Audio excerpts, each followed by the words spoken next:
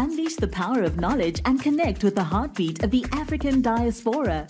Download our African Diaspora News Channel app now on Google Play and Apple App Store.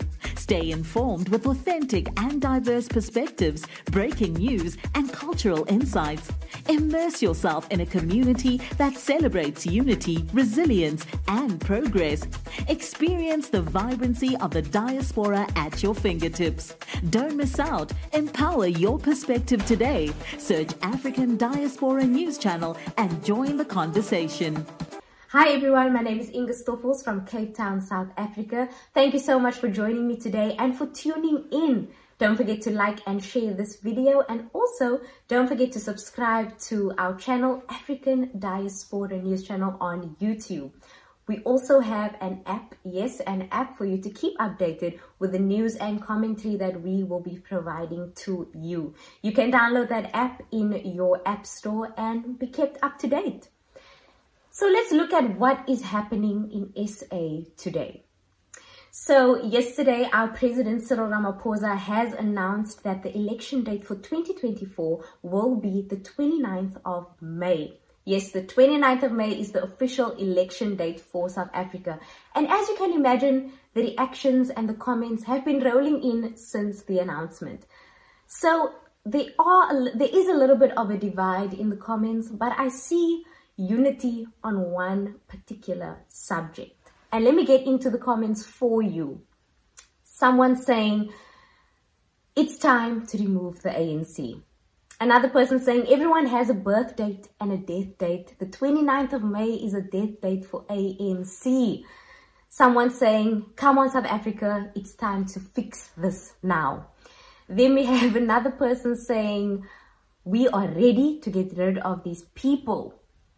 Lots of people, lots of backlash coming in for the ANC in this comment section.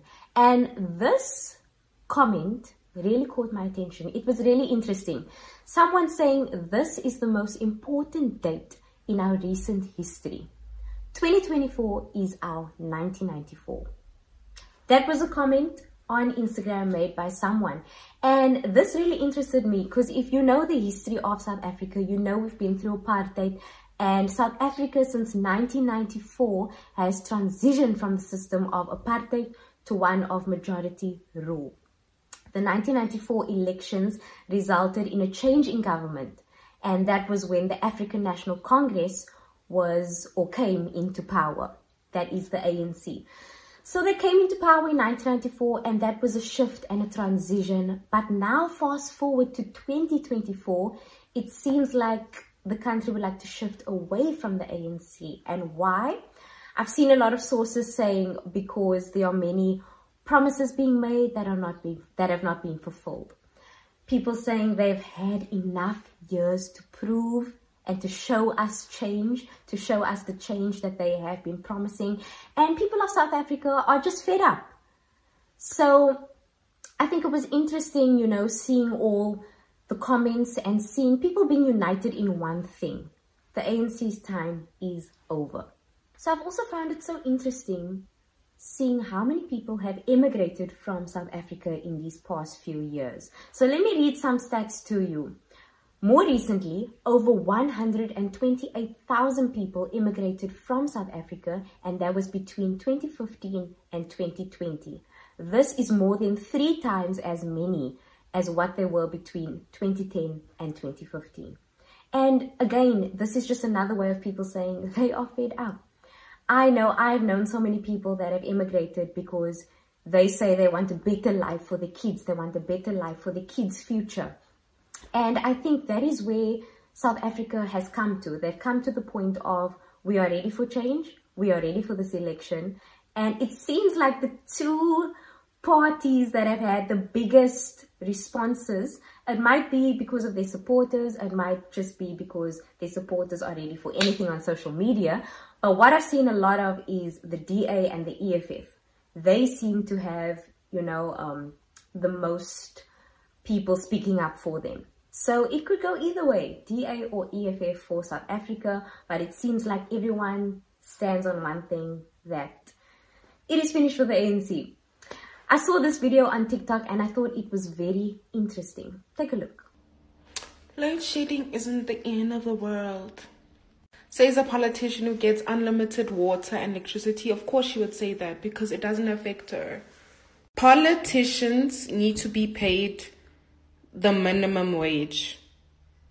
They do not deserve these luxury salaries that they're getting. They need to be paid minimum wage. Because once they paid minimum wage, you will only start to see then who the genuine politicians are.